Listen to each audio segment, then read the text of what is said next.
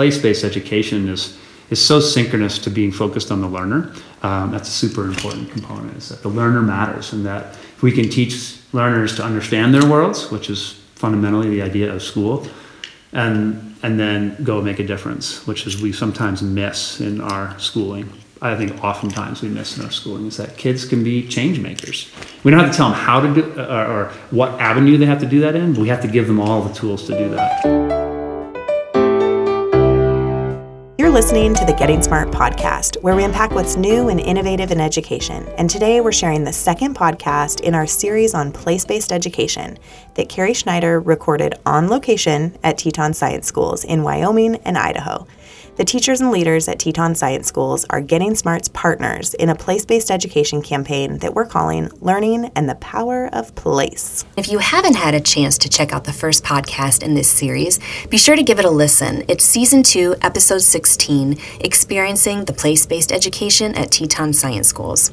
It's a really cool audio field trip through the 4 campuses of Teton Science Schools that we think does a great job of describing what place-based education is.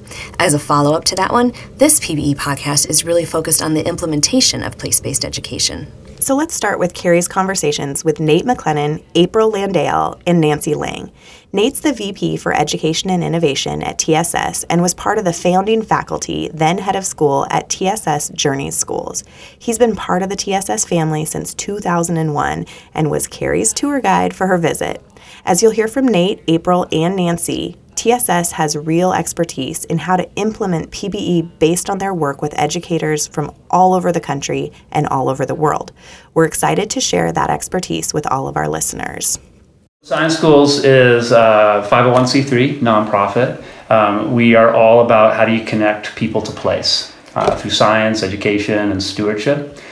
We've been around for 50 years. So we serve about 15,000 people a year. And fundamentally, we believe that when you connect people to place through education, that you increase student engagement or learner engagement, you increase student outcomes.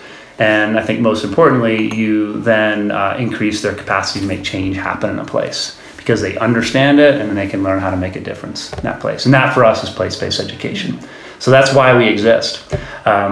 We have a framework that we use, and we really focus on how do you teach students to inquire into their worlds through a scientific lens. It doesn't have to be the discipline of science, but with the rigor of science. And then we use design thinking to think about how do they find solutions when they discover what they're going to find. So that's a framework that we use. We support it with 3 competencies. One is this idea of community leadership. We believe that all students of all ages should be leaders, and if they're going to make a difference, they need to lead. Second is through an intentional culture. So culture matters here, and any organization that we work with, whether internally or externally, we believe that developing culture is important. And then the approach. The approach is this idea of place-based, the idea that experiential doing rather than actually receiving makes a difference. And that ultimately manifests itself into a bunch of program areas, and they sit at the intersection of field-based education, classroom-based education, and teacher development. And so on the teacher development side, we have a teacher learning center, which works with schools around the country and a little bit internationally, either on-site here on one of our 4 campuses or out at their school sites to do trainings, 400 plus teachers a year. We have a graduate program that's been in existence for over 20 years, and the graduate program is affiliated with the University of Wyoming and some other universities, and they get a half of a master's degree, and then they finish at one of these regional universities. Is the master's degree specifically in place-based education? Master's degree at this moment is in science teaching education, but really the focus is on place-based education. So while it has an ecology focus and a science focus, they really get an understanding of no matter what discipline they're teaching, because we'll get folks that are not science folks that come in, and they're really getting a sense of how to use the place to teach well.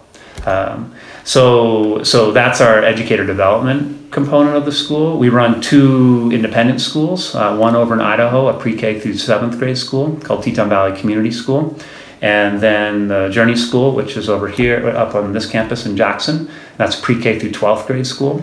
Both are about 15 years old. Both had roots in charter efforts, public charter efforts, and both didn't work as charter efforts due to local challenges with charters at that time. And those schools serve, the Idaho school serves about 80 to 90 students in those grades, and then the Journey school serves about 200 kids in those grades. And then the last part is field education. There's two programs that are more heavily field education. Those are our science education programs. Students from all over the country come to do 3 to 5 day programs. We have adult education. We have we used to be called Elder Hostel, which is now Rhodes Scholar Program, and so folks that are more in the retiree age that come and experience. And then we have Wildlife Expeditions, which works with tourists and takes tourists on experiences to understand the ecological sense of place. I think one of the things that's important for us is when we define place, it's really important that we look at the ecological components, the economic components, and the social components. And so we are a non-advocacy group, so we really approach it with a balanced perspective so that the learners, no matter how old they are, can make their own choices about how they want to make a difference, but they have to understand how communities function. And that's transferable no matter where you are. Yeah. Tell me a little bit about when we first arrived on the Jackson campus today, there were a couple of buses leaving with kids on their way out. Can you tell me a little bit about where they were headed, what they're going to do today? Sure. So that was part of our elementary school, of our Journey school, so part of one of the independent schools that we run. And they're headed out on what they call Journeys, thus the name of the school. And they're going out for 2 days, and if you can think of a typical field trip that you might have taken as a kid in school, we take that, but it's super integrated into the curriculum, and it's really, they go to places and understand those places just like they do in their curriculum here when they're on site here in Jackson. So they're headed out to Sand Dunes National Monument over in Idaho, and they are going to camp for a night, and they're going to look at land use issues there, and they'll interview local people and figure out what kind of stance they want to take on it. What is the intersection between the economy of the place that brings a lot of tourists and vehicles that go in the sand dunes, the ecology, preserving that area, and then sort of the social political aspects. Is that how do the local politics interact with that as well? So these are 4th and 5th graders. And after the end of that, they'll take a stand and write a position paper on this and say, what do they believe? And we'll just help them find the facts through that inquiry process. And then they'll work through design to figure out, okay, what do we do here to make it better? What are the challenges that exist here? Kind of mimicking what happens when they're adults. And how often do students go on these journeys? So for these, which are called extended journeys, they do every grade K through 12 at Journey School, and similar over at Teton Valley Community School. They will go 3 times a year, and they range from the kinders who start with an overnight in the classroom. That's their first one. Great. And then the 12th graders will eventually go down to Central America for a 10-day trip, an immersion trip down there. Really thinking about, in this case, Costa Rica is where they head. And so by the time a student is finished with a Journey School experience, they'll have not only a lot of curricular examples that are just their normal classes that interact with local places, but they'll have visited a lot of other places to see that this framework is transferable. This idea that you can understand place through 3 lenses is transferable no matter where they go. So when they go off to college and beyond, they can take those skills and figure out where they want to make an impact. Yeah, and that's exactly leads me into my next question, which was thinking about a kid that grows up going on journeys year after year and learning all of those valuable things through those experiences. What happens when kids graduate? What do they go on to do? Have you kept up with some of those kids? Sure. And we have, so if you think about our alumni base, it's pretty broad. So we have alumni from our 2 independent schools. We have we have over 300 alumni from our graduate program. I haven't spoken yet about, we have an AmeriCorps program here, and there's a couple hundred AmeriCorps alumni that are out there. And then, of course, all of our field education students who come here for short term. So the ones that are easiest to track are the graduate program alumni and the Journey School and the Teton Valley Community School. And I think the common trends are, they're finding great success in college and university for the K-12 alumni. Going to all sorts of colleges, depending what the right fit, both academically and financially. It's always important for us, and we'll see more later when we walk up there. But they are not all science folks, although one might predict that, but they're in all sorts of interesting things. A couple folks in sustainability, one who works in New Jersey Transport area, I think for the airports in that area under sustainability. Someone else who worked for Rio Tinto Mine, their sustainability group for Rio Tinto Mine. We have a bunch of folks that are in teaching and educators, especially from our graduate program. We find that a number of those folks go back into education, whether public K-12, private K-12, or they go and start their own place-based centers or environmental education centers. My name is April Landale. I'm the Vice President for Educator Development for Teton Science Schools. We right now are sitting at a historic dude ranch, which is the first home of Teton Science Schools in Grand Teton National Park. And it's stunning here. Absolutely. So tell me a little bit about what goes on this campus. This campus actually has a multi-generational program. We have actually at this moment second graders from Teton County who are here. We have our local fifth grade program. We also have our adult graduate students who are here for a year-long residency. Interestingly, with the fifth grade program, last night we had a grandfather who was coming to spend the night with his granddaughter and said he wanted to be part of other people's dreams. And it was both for his fifth grade daughter and also the dream of Ted Major, which one of our faculty took some time to explain to him. Why don't you tell me a little bit more about that? Ted Major, back in 1967, had a visionary approach at that time to science education, recognizing that kids learned best experientially and outside. And so he started a summer program in 1967 and then expanded that.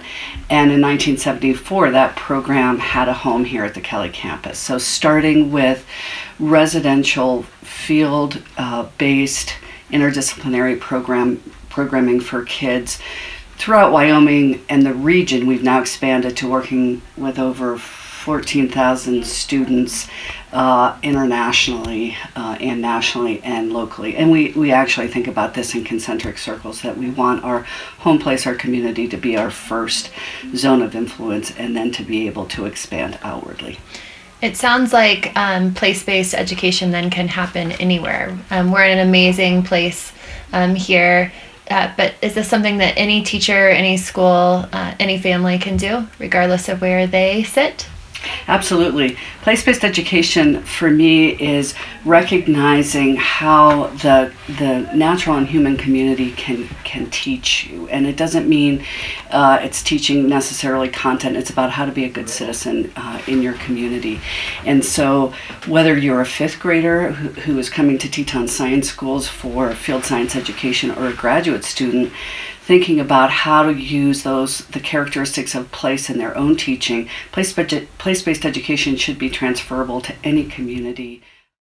If a teacher wanted to get started with place-based learning, do you have any insights into just even some entry points for them or some small things they can do to get started? I would say first to look within your community. There are so many people who are interested in being part of an educational movement. Think outside the boundaries of your classroom. Look for mentors.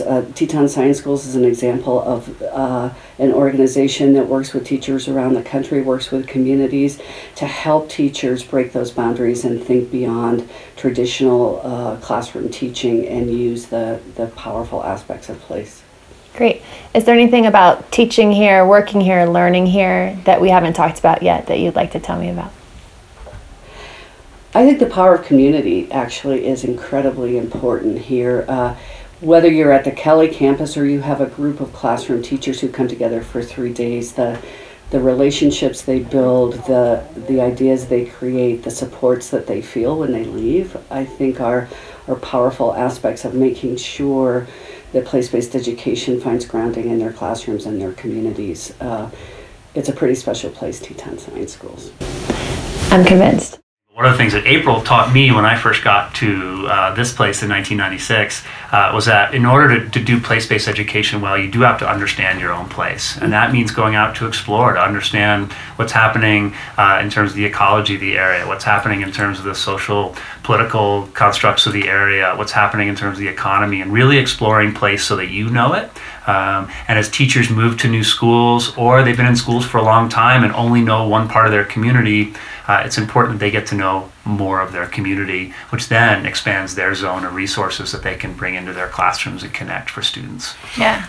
Yeah, and I was actually going to add also that so many of today's youth are disconnected from place. And so in some ways we're modeling a way of living intentionally and authentically in place with the idea and the expectation actually that our adult students as well as our younger students go out into the world and transfer those skills. So it's more around skill development than loving this place. Yeah, I think we talk about sort of if every place is special or no place is special, and what we mean by that is that there's not, doesn't matter what it looks like or what people think of it, is that every place has something that can be connected to learning. Every place is unique. Every place has a standard set of lenses that we look at through what we call the place triangle, the economics, ecology, and social components of a place, but each of those manifests itself differently.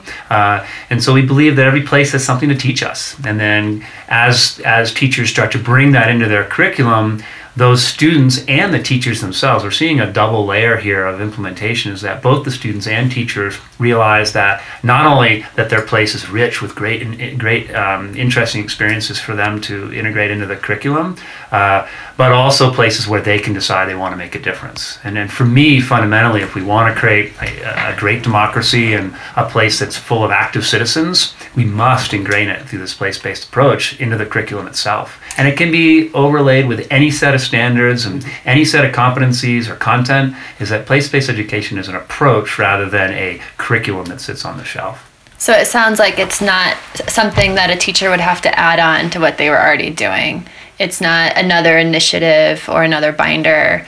It can be an integrated just approach to everything that they're already doing in their classroom. Yeah, in some ways I think it's a mindset. It's a conversion of what you're currently doing, and then transforming it into something that increases relevance, increases student engagement, and ultimately increases student and teacher impact into local communities, which is what schools should be about. And I would say that teachers are really inspired by this approach because they see it as being incredibly relevant to their students' education, and it connects them to their community. And for a lot of them, they haven't had that. So as Nate said, there's a dual benefit.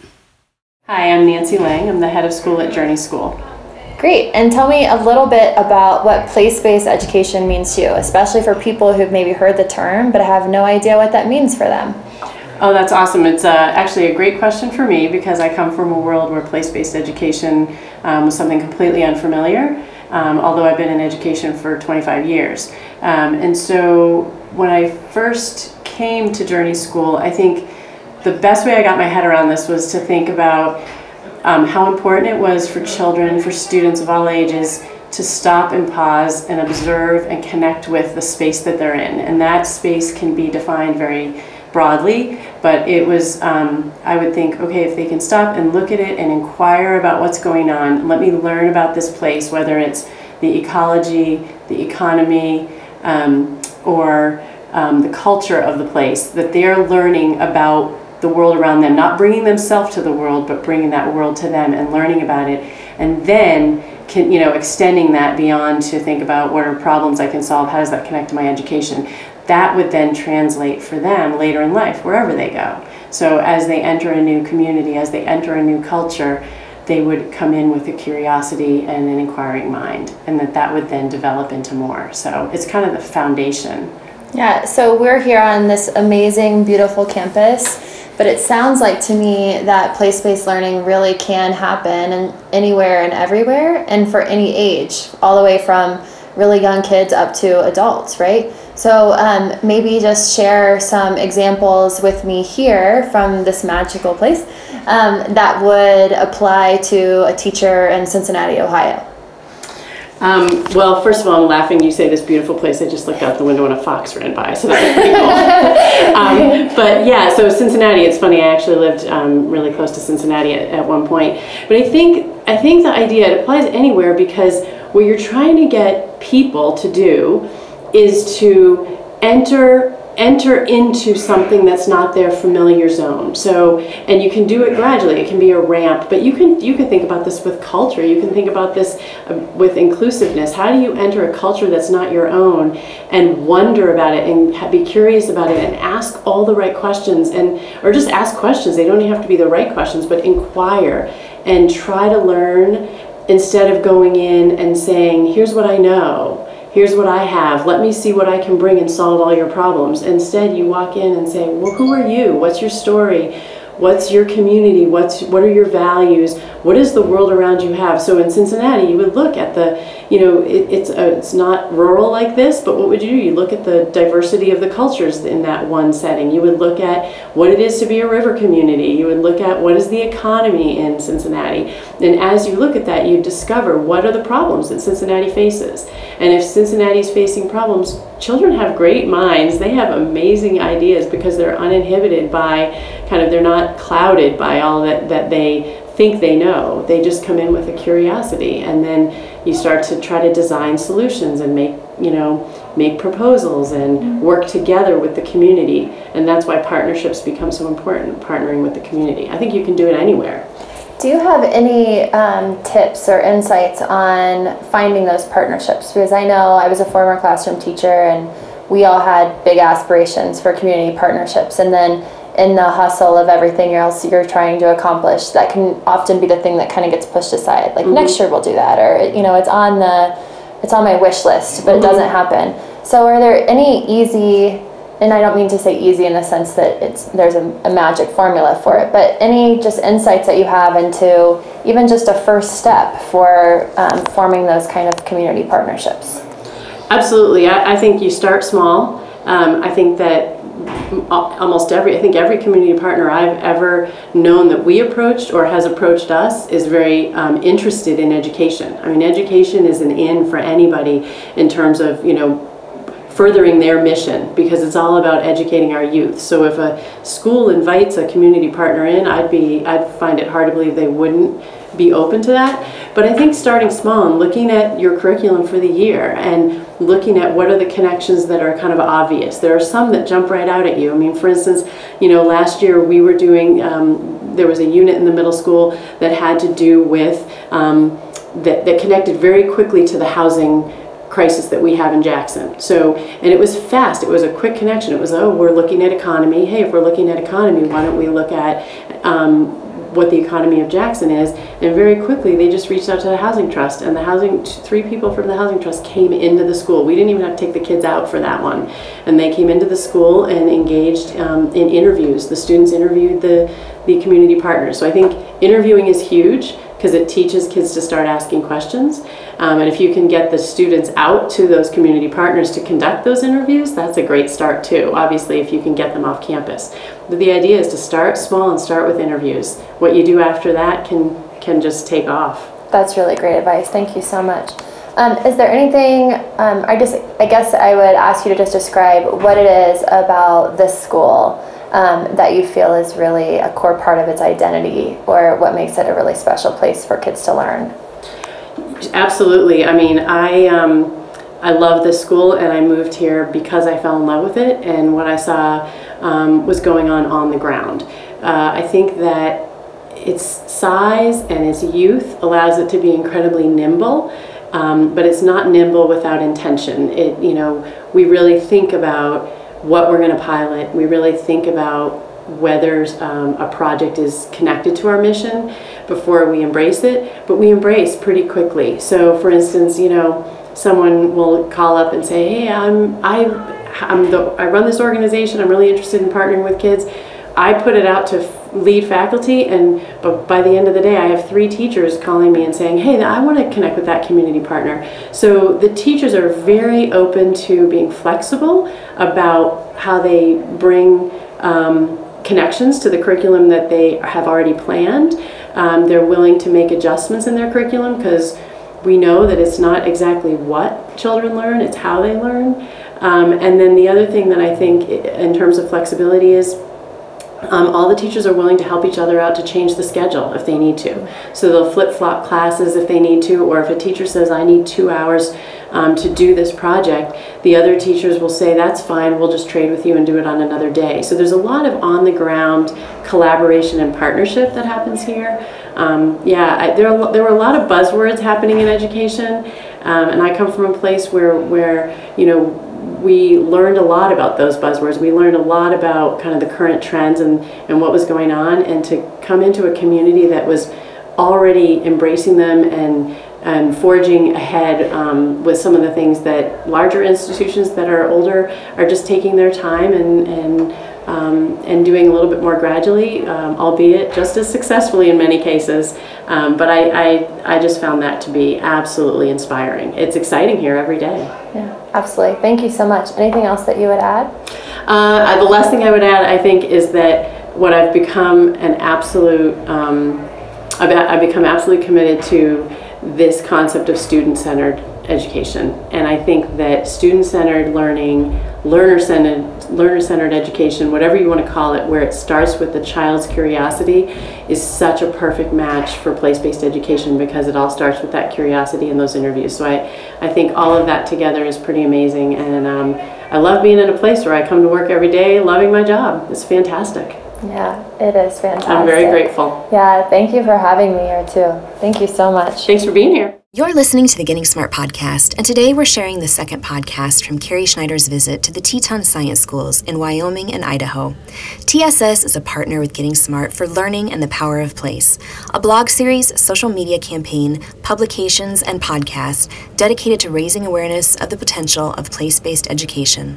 Let's turn it back over to Carrie now for some more from her conversations with the teachers and leaders at TSS, who share some examples of really cool interdisciplinary place-based projects and offer their advice on how you can implement place-based learning in your classroom or community.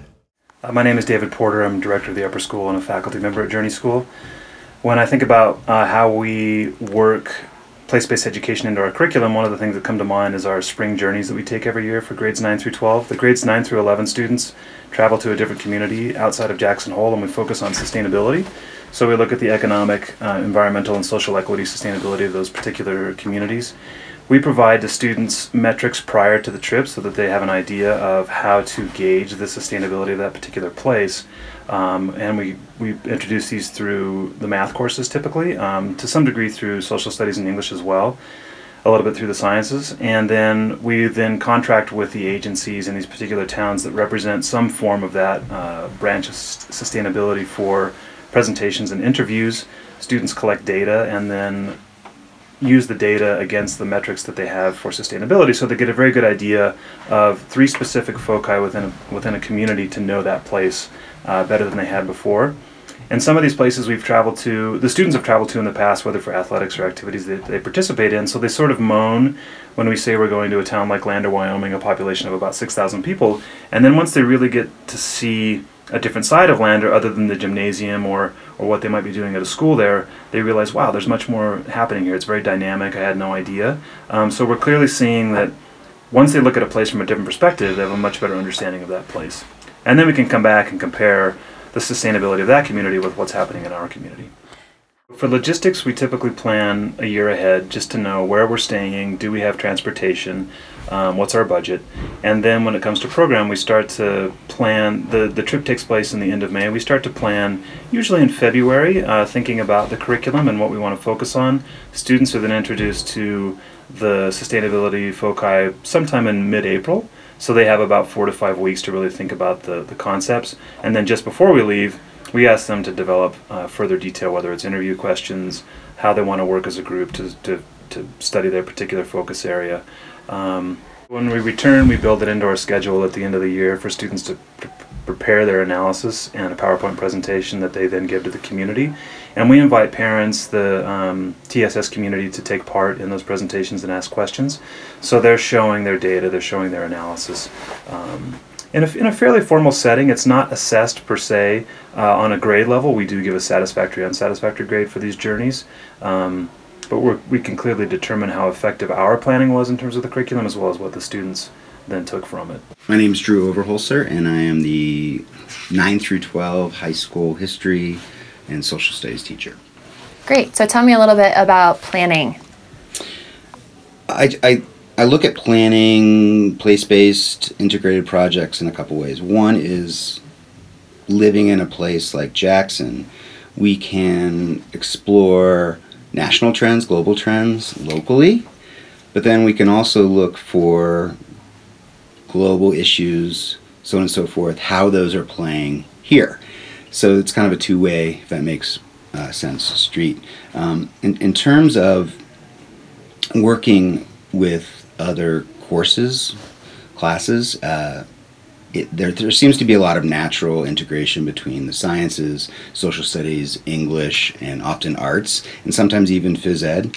What we do is we've gotten to this good pattern, I think, of looking for a time where it's right for all the classes to come together and explore a place-based topic, and that it works for each of our classes. And the reason we, I think, look for one or two opportunities a year is because a lot of the time it would be forced, and so we don't want to do that. We want it to be intentional, we want it to be relevant to the students and to feel real. And so we have a brainstorming session maybe in August at the before school even starts.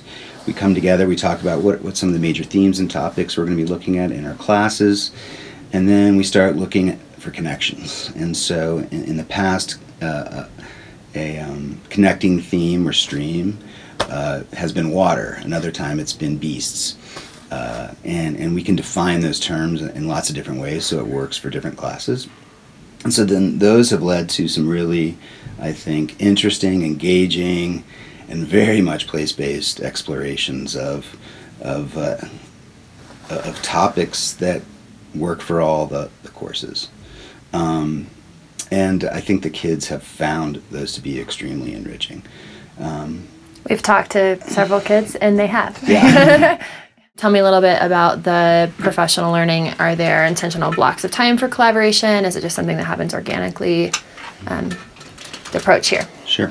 We come back to school a good 2.5 weeks before the students do, which gives us time to do a lot of the administrative work, but we also are pretty adamant about trying to set aside time for curriculum planning, and that may be what we're doing those first couple weeks of school, but it could also be, okay, we know we want to do a place-based integrated project somewhere down the line, let's set aside some time and do that. So that might be the time before school starts where we share themes and ideas and just get something down. And then as the school year progresses, we do have a weekly faculty meeting.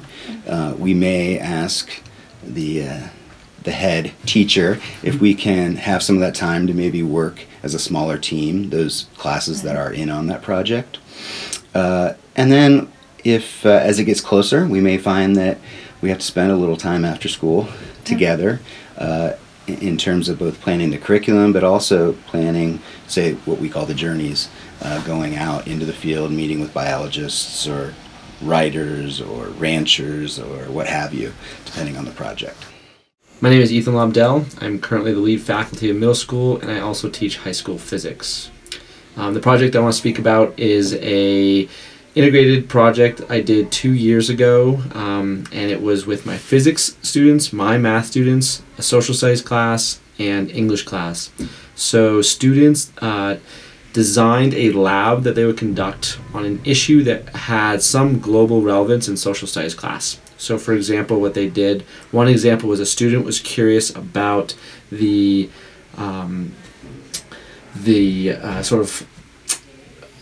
physics of the Panama Canal, essentially, and the new Panama Canal that they're building, and they were looking at how the water is retained and changed in terms of elevation to allow boats to move from two sides, and looking at the physics of those dynamics. And then they were also looking at issues, the social political issues surrounding the building of the new canal in Panama, and were looking for people to write papers too. So they were working on their writing skills for English class. They were looking at who is sort of the agents involved in that project in Panama and who they could potentially influence. They were looking at the physics of the project And then within that, embedded in that, was also the math and part of the physics component, such that they knew how to communicate from a mathematical standpoint. So that was a really neat project. Ultimately, their final product was a lab where they tested out some of their ideas in physics class to demonstrate and understand the principles at play. They wrote a one-page math paper to sort of outline the statistical analysis they did. They wrote a letter to a senator or politician that had some sort of international connection to that organization, and that letter satisfied requirements in English and social studies. Our math studies class to analyze the carbon footprint of the Old Bills run here in Jackson, Wyoming, and part of that, we created a PowerPoint slide or a PowerPoint presentation where each student was focused on a specific aspect of carbon footprint. So be it the timing truck that drove from Idaho Falls, the t-shirts that were shipped from Maine, the volunteers, runners that congregated for the event. They created polls to collect types of vehicles, carpooling information, distances traveled, and aggregated all that information and converted that information to a carbon footprint. And they gave that back to Old Bills, which was able to utilize that for their certification within a green, sustainable organization and event. So students were doing pretty basic math in terms of calculating carbon footprints with regards to just basic conversions between CO2 emissions and miles per gallon. But they're also doing some statistical analysis for extrapolation of data based on a small subset of people that were polled that was extrapolated to the larger group of known number of participants. So there are multiple aspects of the math going on there, but it was a great opportunity for students to think about the carbon footprint of the local event. They went to the event also and collected information and data from vendors and from the actual Lower Valley energy supplier to figure out how much energy was being used during that 6-hour event from the meters that they're plugged into. So, I'm curious what they find. They find, it's kind of surprising. Like some of the things that the biggest use of energy is like shipping the t-shirts. Wow. And so the people that travel from far away. So shipping is the biggest one, I think. And so each year we keep refining the project and improve on its on the granularity of our analysis and expanding the ability to sort of have more that they can say about the carbon footprint of the event. It sounds like the design thinking process is embedded in that. Is that an intentional? When I hear you say you're planning it and kind of iterating around it each year, is that an intentional thing, or is it just kind of just happens? Everyone just thinks with that mindset around here? Sure. I definitely think it's embedded in sort of what are natural processes of improving systems. I think some of those design aspects are utilized in that iterative process. There's certainly aspects, I think, of evaluating the final products more authentically that could allow for a higher jumps in that iterative process. Currently, sort of once that culminates, it's moving on to the traditional curriculum that teachers need to move through, or I move through, and then when we come back to the next year and the Community Foundation and Old Bills reaches out to us again is when we evaluate it. But our, having a full year time period doesn't allow our evaluation to be as authentic as it could be if it was post-event. Place-based learning isn't just for kids in grades pre-K through 12. There's a lot of place-based professional learning on TSS campuses as well. This is Peggy from Maine. She's one of the many grad students on the TSS campuses. After Peggy shares her perspective, Nate and April explain the grad program in more detail. They share how TSS trains teachers to create place-based learning opportunities and the different scales of implementation for teachers interested in getting started. I have joined the grad program after working as a field instructor at the Jackson campus for almost 3 years. And I fell in love with environmental education and place-based learning and realized that I would love to pursue a career in it. What's a day in the life look like for you here? Oh, it varies quite a bit. Some days we're out in the field hiking around all day from the moment we enter class till the moment we get released for the day. And other days we kind of balance some classroom time to introduce some really deep content, and then we get to bring it to the field and apply it.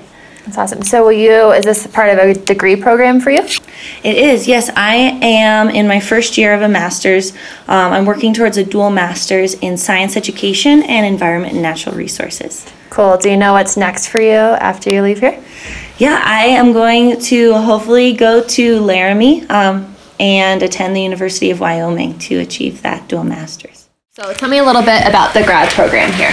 So the grad program started 23 years ago with the idea that education can and should be different. We were having public school teachers come to Teton Science Schools, and they liked the methodology, the methods of the teaching that we provided. And so we began the graduate program with a cohort of 18, and we now have over 400 alumni. The graduates will spend a year with us, immersed in graduate academic study and also a teaching practicum. And that teaching practicum is really powerful. It provides faculty mentoring, teaching strategies, and then immediate application so graduate students can apply some of these concepts of place-based education.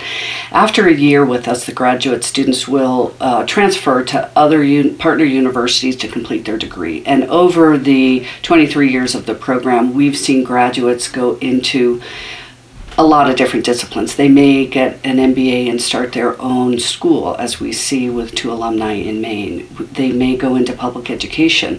And I think what sets these students apart is their ability to inform not just their classrooms, but their schools.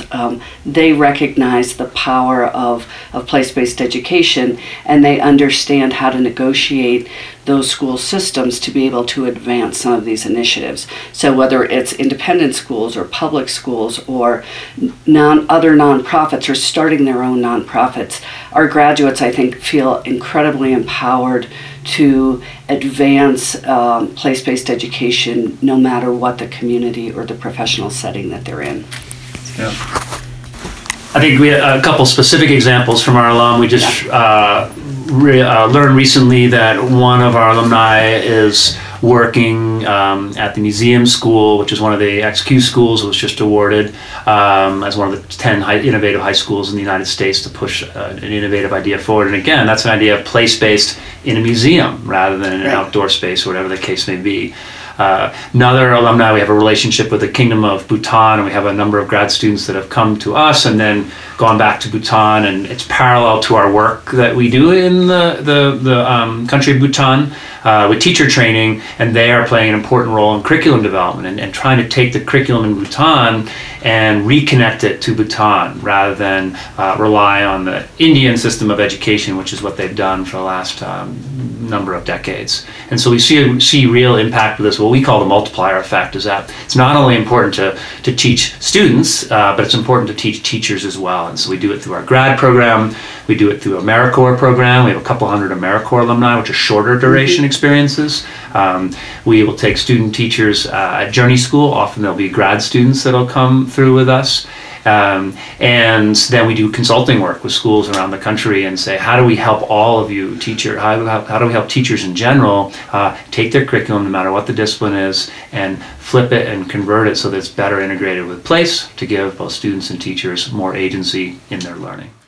Can you talk a little bit about sort of scales of implementation or a continuum of a starting point all the way up to a full school community built solely around PBE? Yeah, for sure. So when we think about implementation with schools, there's a couple different levels of implementation. I think the first is how April described it as teachers might come here and say, this is an interesting place. I see my students engaged, they're learning more. How can we do that more in our own classrooms?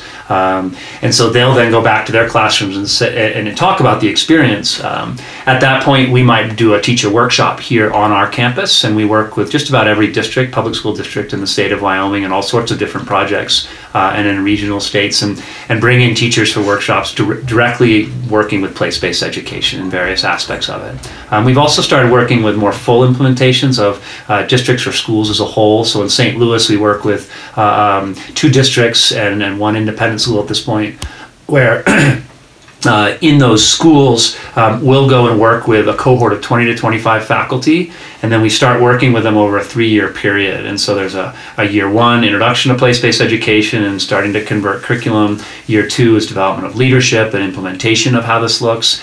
And then year 3 is strategic vision and planning. How do you make this beyond our work with the school? It's really important that we work ourselves out of those school districts, and so that it permeates and is fundamental to that school culture and the school curriculum, so that when we leave, it just doesn't go away, because unfortunately that happens with too much PD in the world.